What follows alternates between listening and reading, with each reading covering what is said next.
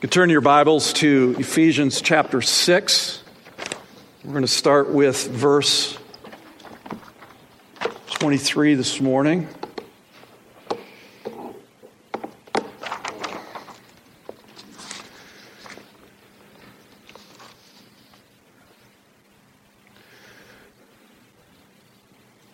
And if you want to use a Pew Bible, that's page 797 in the Pew Bible. John Piper has said this and written this many, many times. He says, books don't change people, paragraphs do. I was contractually obligated to give that John Piper quotation here at the beginning. Books don't change people, paragraphs do.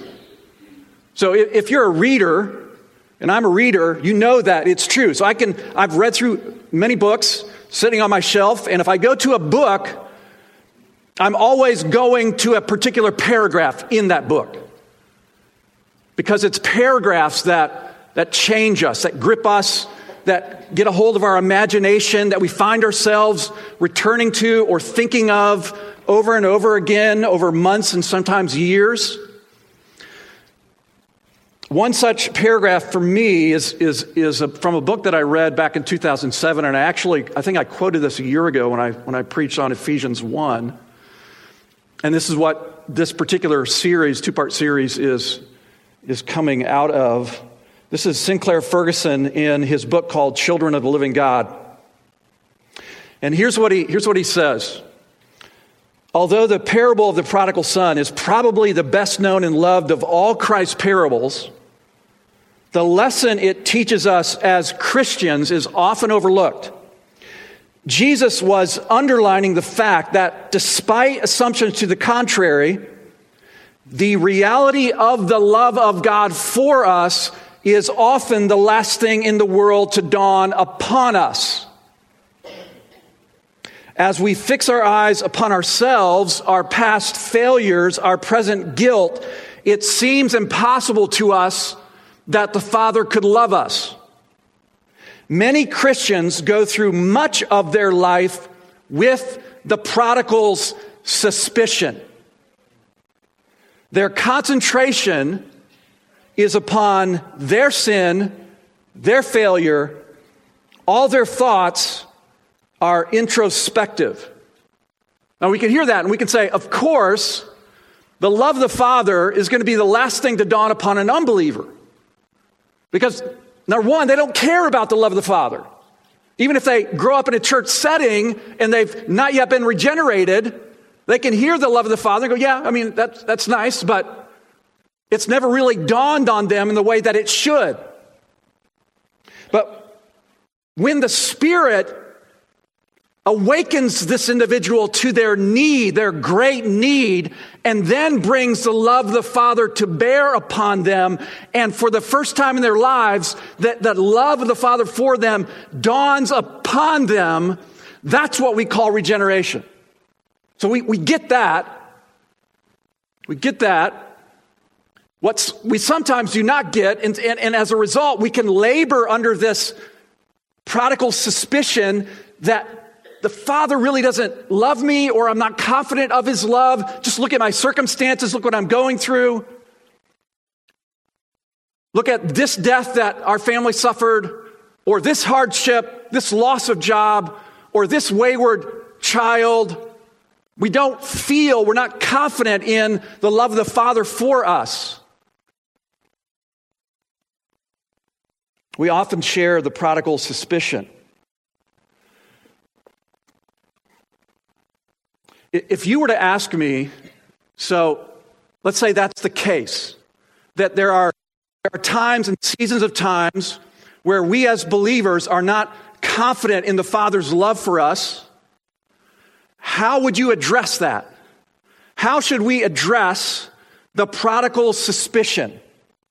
And I would argue that Paul's letter to the Ephesians is actually tailor-made to address that very problem. That if we want to dispel this suspicion that the Father actually does love us as believers, as a church, you cannot get better than Paul's letter to the Ephesians. So what we're going to do is address the prodigal suspicion this morning and next week. And Ephesians 6:23 is going to be base camp for our 2 Sundays. So let me read the text. I'm going to read verse 24 as well, because this is part of a benediction. Verse 23 says, "Peace be to the brothers, and love with faith from God the Father and the Lord Jesus Christ." And the second half, "Grace be with you all who love our Lord Jesus with love incorruptible." So here's the question. Why does Paul end this epistle with this particular benediction? Why this epistle with that benediction? Now, it's not unusual for Paul to end with a benediction or a closing sentence that actually corresponds to the layout of the book. But there is no benediction that does it like this one does. So what Paul is doing in this particular benediction is he's actually laying it over the entirety of the epistle. So he's presented this argument, and now he's pronouncing the blessing of God upon the people based upon what he's just written. Why a benediction? So a benediction can go all the way back to when God, number 6, talks to Moses and says, I want you to give these words to Aaron to pronounce over the people of Israel. May the Lord bless thee. We have the Aaronic benediction. And then after he gives the benediction that Moses is to give to Aaron, that Aaron then is to speak over the people of Israel, God says this, verse 27, "So shall they put my name upon the people of Israel, and I will bless them." So a blessing, a benediction is not just us wishing for God to do something. God gives us these benedictions, and Paul is giving us this benediction because God's intention in the speaking of the benediction over the people is actually to fulfill it. So we're getting to the end of Ephesians, and Paul is making it clear that this benediction, peace to the brothers and love with faith from God the Father and from Jesus Christ our Lord, and grace to all those who love our Lord with love incorruptible, that is to be performed upon us by God himself. So why this particular benediction? Verse 23 corresponds to chapters 1 to 3. And verse 24, I would argue, corresponds to chapters 4 to 6 in Ephesians. So verse 23, peace and love from, so both peace and love here are to come to us from God the Father and from the Lord Jesus Christ. That's chapters 1 to 3 of Ephesians. Verse 24, love for Christ, grace to those who love our Lord Jesus Christ. That's actually a response to receiving peace and love from the Father and from our Lord Jesus Christ. How will you not love the one who has loved you like this? And that is created by the love of the Father and the love of Christ for us. And then it's expressed in how we live. Chapters 4 to 6. So let me quickly show you what Paul's doing with the words peace and love as it relates to the opening of the first 3 chapters of Ephesians. Peace. Peace. Ephesians 1:2 begins, grace to you, common beginning, grace to you and peace from God our Father and the Lord Jesus Christ. So there's the obvious link from the end of the letter to the very beginning of the letter. And then we get into verse 3 and following, and we see our triune God gets to work. So pronounced grace and peace, and now the triune God actually gets to work. So in verses 1 to 6, you have the Father planning this grace and peace to us before the foundation of the world. And then in verses 7 to 12, you have the Son performing it, actually bringing that grace and peace to bear within human history. And then you have the Spirit applying this in verses 13 and 14. Then you get to chapter 2, and this is where Paul begins to get very clear and obvious about peace.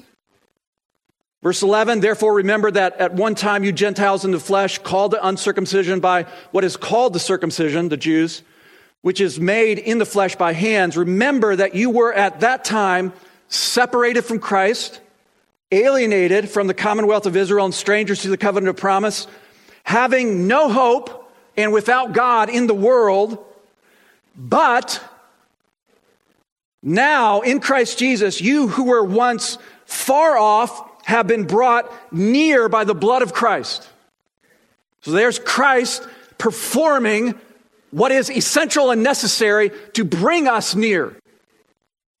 Verse 14, for he himself is our peace, who has made us both one and has broken down in the flesh the dividing wall of hostility by abolishing the law of commandments expressed in the ordinances, that Jesus might create in himself one new humanity in the place of two, Jew and Gentile, so making peace.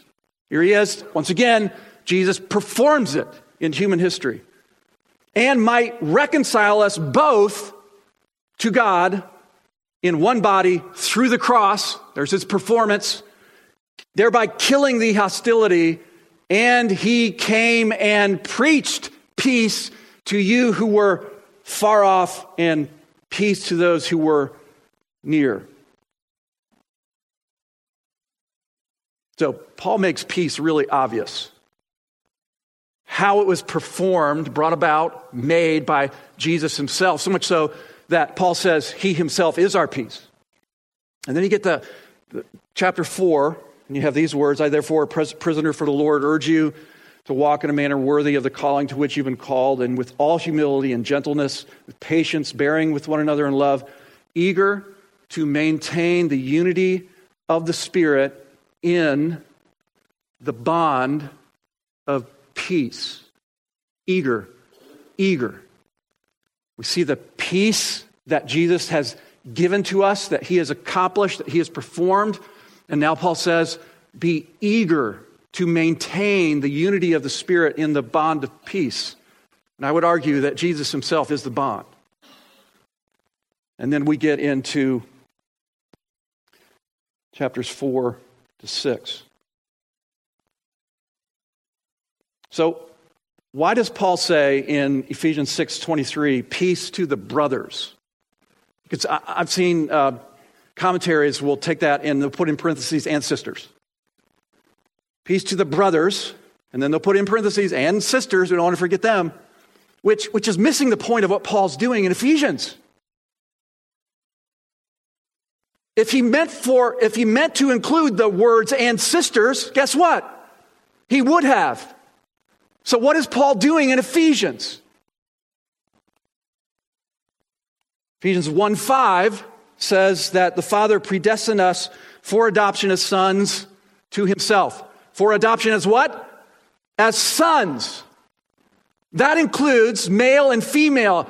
And do you know why females are included in sons?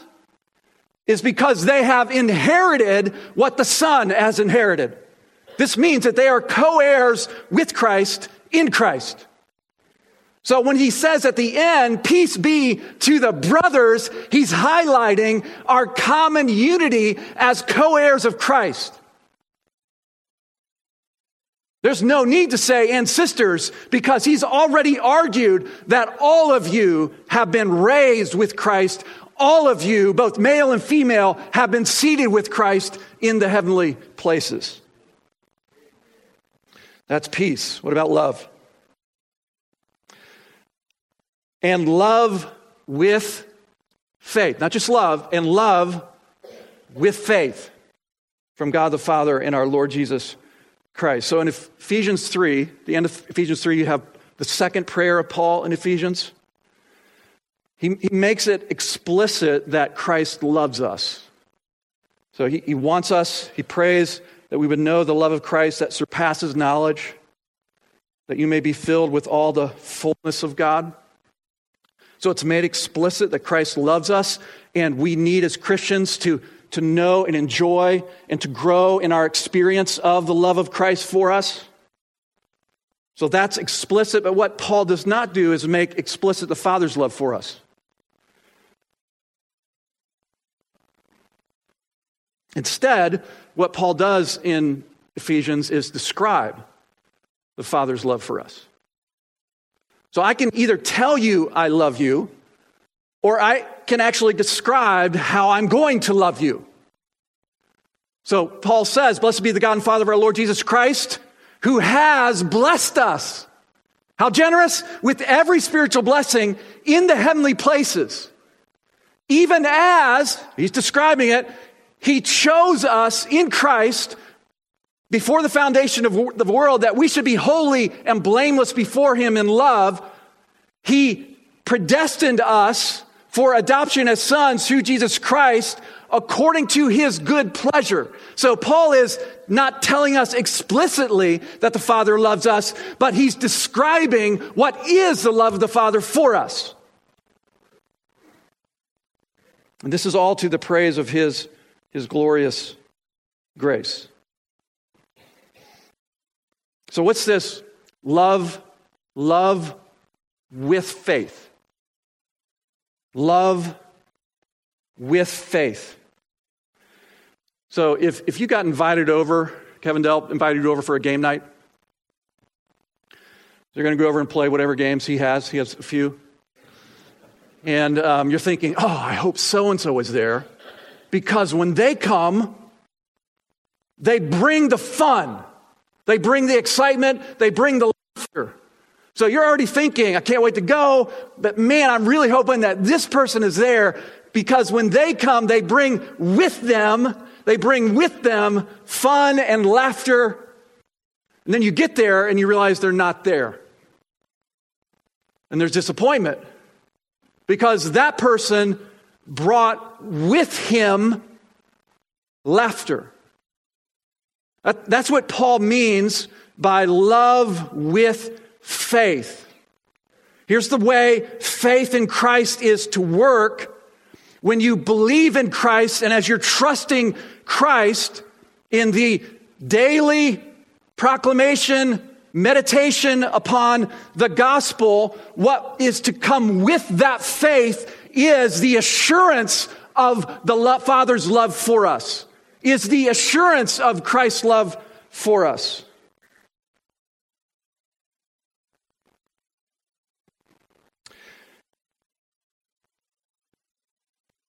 Now, what I'm going to do from here, that was the introduction. That was the introduction.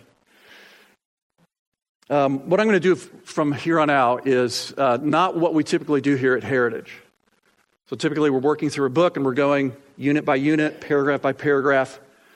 And I'm going to do more of a thematic exposition of Ephesians. So yes, we're looking at text. Everything I preach is coming out of the text. But we're looking at more of a thematic exposition of Paul's letter to the Ephesians. I was recently asked to write a book, and I told Trent about this book I'm writing, and the title of the book is Battling the Prodigal Suspicion, Resting in the Assurance of the Father's Love. And so Trent said, you got to do this. You got to do this. So that's what this is. And I'm excited for the opportunity. So if you say, I wish he would have developed that more, you know what I'm going to tell you? Get the book. Get the book. So there's my one and only sales pitch this morning. Hopefully, Lord willing, it'll be out in a year. So 2 headings this morning, answering the question, why so suspicious? Why are we so suspicious? First heading is our battle. And that corresponds to the main title of the series, Battling the Prodigal Suspicion. And then our second heading is our assurance. And that corresponds with the subheading, resting in the assurance of the Father's love. So let's look at the battle. We'll move through this quickly. Why do I use the word battle? Now, if you're familiar with the way Ephesians is laid out, you already know the answer to that question. And that is because of Ephesians 6, verses 10 through 20. Which is the armor of God text, or it's where we go when we want to talk about spiritual warfare. We go to Ephesians 6, 10 to 20. So it's describing a very unique battle. And if you've been at Heritage for longer than a year, you've likely heard Abe's excellent series on Ephesians 6, 10 through 18, 20. And that was a year ago, I think this month, June. So if you want to revisit that, an excellent series that Abe did for us a year ago. There are concentric circles of understanding. When you're looking at a biblical text, there are concentric circles of understanding. So you have the text itself, the textual unit, and its meaning within there, how the clauses and phrases all fit together, how they relate to one another. So you have that understanding, and then you pull back out, and you can have how does it fit within the book itself, and then you pull back out, and how does that fit within the New Testament itself, and then you can pull back even further, and how does that fit within all of Scripture. And so what Abe beautifully did was show you how Paul's language of the armor of God is actually drawn largely from the book of Isaiah. So Abe's looking at the text itself, and then he's pulling way out, and he's saying, okay, how does this armor that we find in Isaiah actually inform what Paul's doing here in the text? That is a necessary way to look at Ephesians 6. That's not what I'm doing. So what I'm doing is I'm looking at Ephesians 6 and going, why did Paul put Ephesians 6 in Ephesians and not Romans? Why did he put it in Ephesians and not Philippians? Why did he put it in Colossians? You get the point.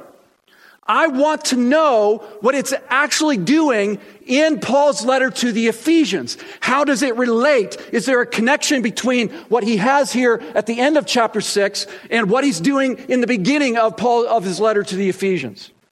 That's my particular concern. So the question is how does Ephesians 6, 10 through 20 work in this book?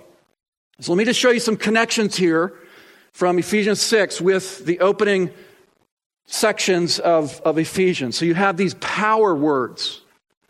So look at Ephesians 6:10. Finally, you have three power words here. Finally, here's the first one, strong in the Lord and in the strength of his might. Three power words. Paul piles them up. What's interesting and significant is that Paul uses those same three power words earlier in the epistle. Chapter 1, verse 19. This is Paul's first prayer in the letter.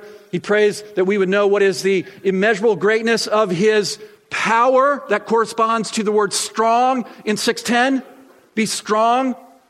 That we would know the immeasurable greatness of his power toward us who are believing, according to the working of his great, and that corresponds to might in Ephesians 6:10, his great might, which corresponds to strength in Ephesians 6:10. So he prays that we would know what is the immeasurable greatness of the Father's power toward us who believe, according to the great might that he used to raise Jesus from the dead and to seat him in the heavenly places far above all rule and power. So Ephesus was dominated by mystery religions of power and magic. So these Gentile believers now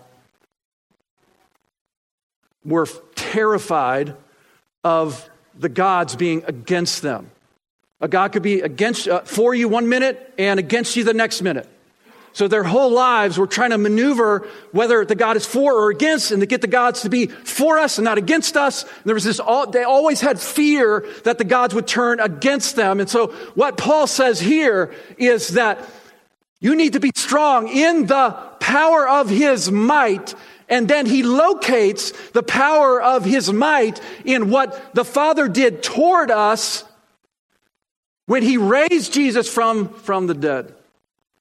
That right there says the Father will never be against you. He is for you both in this age and in the age to come. Other words, rulers and authorities. Look at verse 12 of chapter 6. For we do not wrestle against flesh and blood, but against, here it is, the rulers, against the authorities. Then you go back to the opening prayer of Ephesians 1. You have the same thing, that we might, verse 20, 21, that we might know that power that we just talked about, that he worked in Christ when he raised him from the dead and seated him at his right hand in the heavenly places, far above all rule, there's the word, rulers, far above all rule and authority and power and dominion, and above every name that is a name, not only in this age, but also in the one to come. God's power toward you is that same power that raised Christ from the dead, seated him in the heavenly places, above all rule and authority, above all these gods that you fear. What's the first piece of armor that Paul gives us? Verse 14, stand therefore having fastened on the belt of truth. Remember, my concern is not how this fits within the larger context of Scripture. My concern, when I'm looking at a word like truth, is how does it fit? How does it work within Ephesians itself? Ephesians 1:13. In him, in Christ, you also, when you heard the word of truth, there it is, then he explains what he means by truth. When you heard the word of truth, the gospel of your salvation, and believed in him. So in Ephesians, the word truth here is very clearly the gospel of your salvation. And you get to chapter 4, verses 20 and 21. You must no longer walk, previous verses, you must no longer walk as the Gentiles do. That is not the way you learned Christ. So now he's talking about their experience after having first believed. And he says, don't walk like Gentiles any longer, because you have not learned Christ after your conversion. You've not learned Christ like that. Assuming that you have heard about him and were taught in him, since truth is in Jesus. Since truth is in Jesus. So we take the way Paul uses truth, and where are we to fill in our understanding of truth here from Ephesians 6:14, the belt which is truth. It's the truth of the good news of your salvation. It's the truth after you first believed that you were taught in Christ. The truth as it is found in Jesus. And then quickly, two other pieces of armor here, verses 15 and 16 of chapter 6. Shoes, as shoes for your feet, having put on the readiness given by the gospel of peace. So you can't, we've already talked about peace here. So he's already established early on that Jesus himself is our peace, and he has given us, both Jew and Gentile, access to the Father himself. This is the gospel of peace. And if you are to be ready and to stand in the face of opposition against the cosmic powers, and to advance, what you need is to be settled in your mind, to be confident in your mind that the Father is not nor ever against you. He is always Father. He is always for you even when he disciplines us with fatherly discipline. And then Paul says in verse 16, in all circumstances, take up the shield, which is faith, with which you can extinguish all the flaming darts of the evil one. And faith there, I'm going to have chapter 6, verse 23, help me here. Love with faith. Love with faith from God our Father. So the shield of faith is to come with the assurance of the Father's love. That's the way Ephesians is structured. The shield of faith is the assurance of the Father's love. That is what extinguishes all the flaming darts of the evil one. So from whom do we need this protection? Ephesians 6:11, put on the whole armor of God that you may be able to stand against the schemes of the devil. We do not wrestle against flesh and blood, but against the rulers, against the authorities, against the cosmic powers over this present darkness, against the spiritual forces of evil in the heavenly places. Verse 16, we have the flaming darts of the evil one. What is the devil trying to take out? We might say, well, he's trying to take out us. All right, yes. But what is he aiming at to take us out? He's very intelligent, so he knows specifically what to aim at in order to take us out. What in us is the devil trying to take out? That's the question. What in you is the devil trying to take out that you need the armor of God for? I think Paul gives the answer in chapter 1. So you have that opening paragraph divided into 3 sections. Each section is marked by the closing words, verse 6, to the praise of the Father's glorious grace. So here's what the Father has planned, and this is all to the praise of the Father's glorious grace. Verse 12, you have what the Son performed, and this was to the praise of the Father's glory. Then the Spirit applies. Verse 14, this is to the praise of His glory. So God's objective in all that He does, in all that the Father plans, in all that the Son performs, in all that the Spirit applies, is to the praise of the Father's glorious grace. How can the Father love me like that? That's the point. How can the Father, how can the Son, how can the Spirit love us like that? So that's our battle. That's what Satan's going after. He knows if God's ultimate end is everything that He's done to be to the praise of His glorious grace to those He's redeemed, what do you think Satan's going to go after? He doesn't want on your lips or in your heart praise to the Father's glorious grace. So he's going to go after that. He wants your assurance. So let's look at our assurance now. 2 questions. Why do we need assurance? Even as believers, you will not run to the Father if you think He's against you. You will not run to the Father if you do not have the assurance of His love.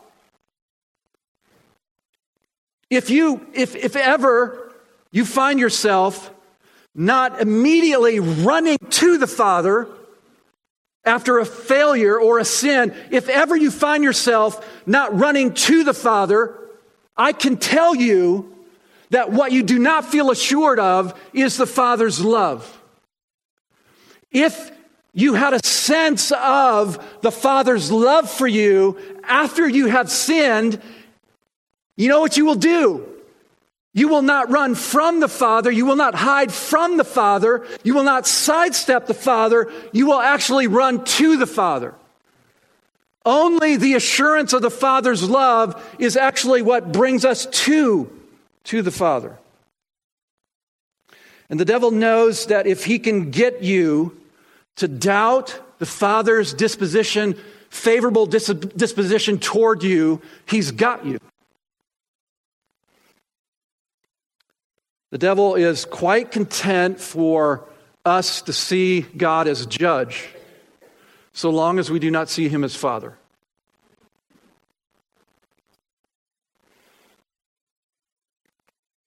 Why do you think he accuses us before the Father with our sins? Because he wants us to think only of the Father as what? As judge, not as Father. Richard Sibbes, Puritan pastor, born in 1577, died in 1635. The book he's most well known for is The Bruised Reed. Beautiful, beautiful book, pastoral book. He says this in one of his other books: present to the eye of our souls God in Christ in the relations he has taken upon him to be a Father in Christ. Let us make that benefit of this beauty that is presented to us in the gospel foremost, especially when it is unfolded in the ministry, because Satan hath a special policy to present God in Christ otherwise to us. Especially in the time of temptation, he presents God to us as judge, sitting upon his throne, and as God as a consuming fire. It is true, he is so outside of Christ, but in Christ he hath taken the relation of a father, and looketh on us sweetly in relations as sons. Christ must be considered in the sweet relation of a Savior, and the Holy Spirit in the sweet relation of a Comforter. And the Word is all written for our comfort if we believe. Let us present these things beautifully to the soul, and this will strengthen faith and increase affection, that Satan might not rob us of our comfort.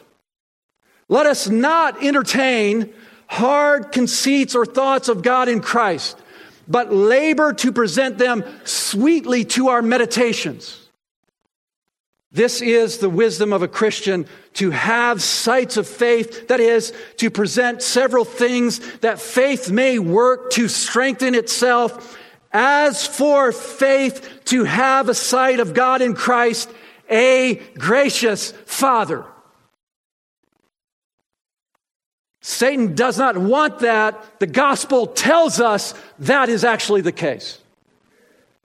And that's what Paul is arguing for here in Ephesians. So how do we get it? How do we get it? Scripture gives two ways to get assurance. One is to examine yourself. And if you're like me, very melancholy, you don't want to do that very long. The main way that Scripture gives us for assurance is not to examine ourselves so much as to look outside ourselves. And this is what Paul does in Ephesians. He points us over and over and over again to that which is outside of us. God the Father planning, God the Son performing, God the Spirit applying. Objectively, God does everything he does to the great end of praise to his glorious grace. Objectively, that's where all of history is going. And Satan's okay if you say, yes, the end of all history, all of human history is going this direction, that one day everything in us will be praise to the Father's glorious grace. Satan is okay, the devil is okay, the cosmic powers are okay if you are able to say, yes, that is where history is going, to that great end. But God has something subjectively for us. Paul does not begin Ephesians 1 by giving his thesis statement. God does everything that he does to the praise of his glorious grace, and then begin to list it out. How does Paul do it? Blessed be the God and Father of our Lord Jesus Christ, who has blessed us in Christ with every spiritual blessing in the heavenly places, even as he chose us in him before the foundation of the world, that we should be holy and blameless before him, the Father, in love. He predestined us for adoption as sons through Jesus Christ, according to the good pleasure of his will. What does Paul do? He's first praising himself, and he's taking us along with him by rehearsing what it is the Father has done before human history, what the Son has done in human history, and what the Spirit is doing in applying that which the Father planned, that which the Son performed, applying that to our lives.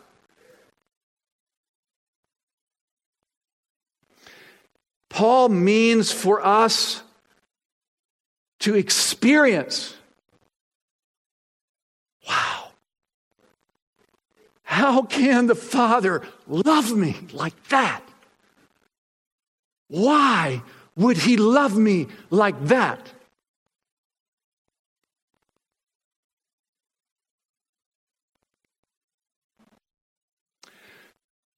There's a singer-songwriter, Laura Story. I've gone to a couple concerts of her over the years. Written a lot of great songs. Probably the most well-known is Indescribable. She wrote a song called The Prodigal Song. I listened to it again this morning. I was at a concert, and her husband had a brain tumor and went through lengthy surgery. And she was telling how when she went to see him in recovery, after he was awake, she goes in there, and he goes, Laura Story, you came to see me? See, he had lost all memory of her and his marriage of her. He only knew her as the singer-songwriter. So evidently he used to go to her concerts way back, and here he is recovering from surgery, and he's like, Laura Story, you came to see me? This is the effect that Paul means for the letter of the Ephesians to have upon us as he rehearses the love of the Father, the love of the Son, the love of the Spirit, is that as it rests upon us, as it lands upon us, love with faith. We find our hearts going, you love me? You chose me in Christ before the foundation of the world that I might be holy and blameless before you? You predestined me for adoption as sons to yourself? You did that for me?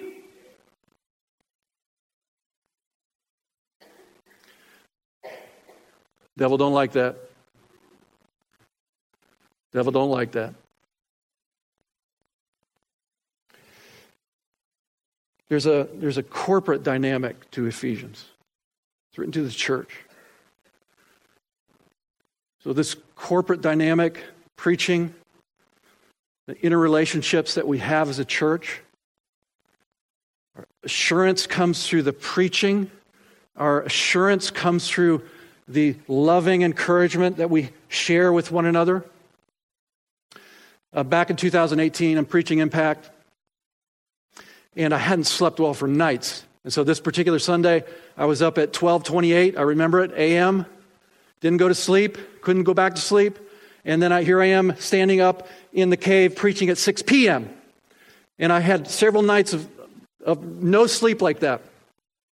And I'm up there preaching in the Gospel of John, and got about halfway through, and my brain just shut off. It was like a switch just went, choo. I'm looking down at my notes, and I can't make sense of anything that I've written. I'm just looking at hieroglyphic markings on my notes. That's what it looked like. I just couldn't make any sense of it. And I'm trying to think of thoughts to say, thoughts that come out of my mouth, and no thoughts were coming in my brain other than you're not coming up with anything. And I asked my wife, how long was that? And she said, it felt like forever. But It was probably 20, 30 seconds. So 30 seconds of me just looking here like this. More and more panic setting in. And then after about 30 seconds, Lord, gracious to me, and I landed the plane quickly. And I prayed, worship team came up, I went down, they're singing, and I sat there in the front row feeling absolutely defeated and dejected, beating myself up. What a failure you are, what a failure. And I got to get back up there and do the benediction. Man, this is not good. I can't wait. I just wanted to go home and try to get to sleep. And while I'm standing here having all of these crazy thoughts and calling myself idiot, which is what I tend to do in moments like that, Greg Fox comes down, puts his arm around me, and he says, I love you, brother. And I felt the love of Greg. Yes, I felt the love of Greg, but you know what I really felt? The love of the Father. I remember standing there, Greg's arm around me. He's not here this morning, so I can do this. His arm around me, speaking love to me, encouraging me, comforting me. And what I thought of most coming through him was the love of the Father.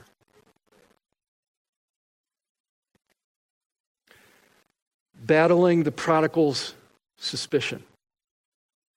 Let's pray. Father, we thank you that you have given us all that we need. Thank you that you have not only given us yourself and brought us to yourself, you have given us Christ. You've raised us up with him, and you've given us your Spirit. And so we are thankful for the rich grace and love that you have bestowed and continue to bestow upon us and will forever bestow upon us both in this age and in the age to come. So strengthen us in our faith. We pray this in Christ's name. Amen.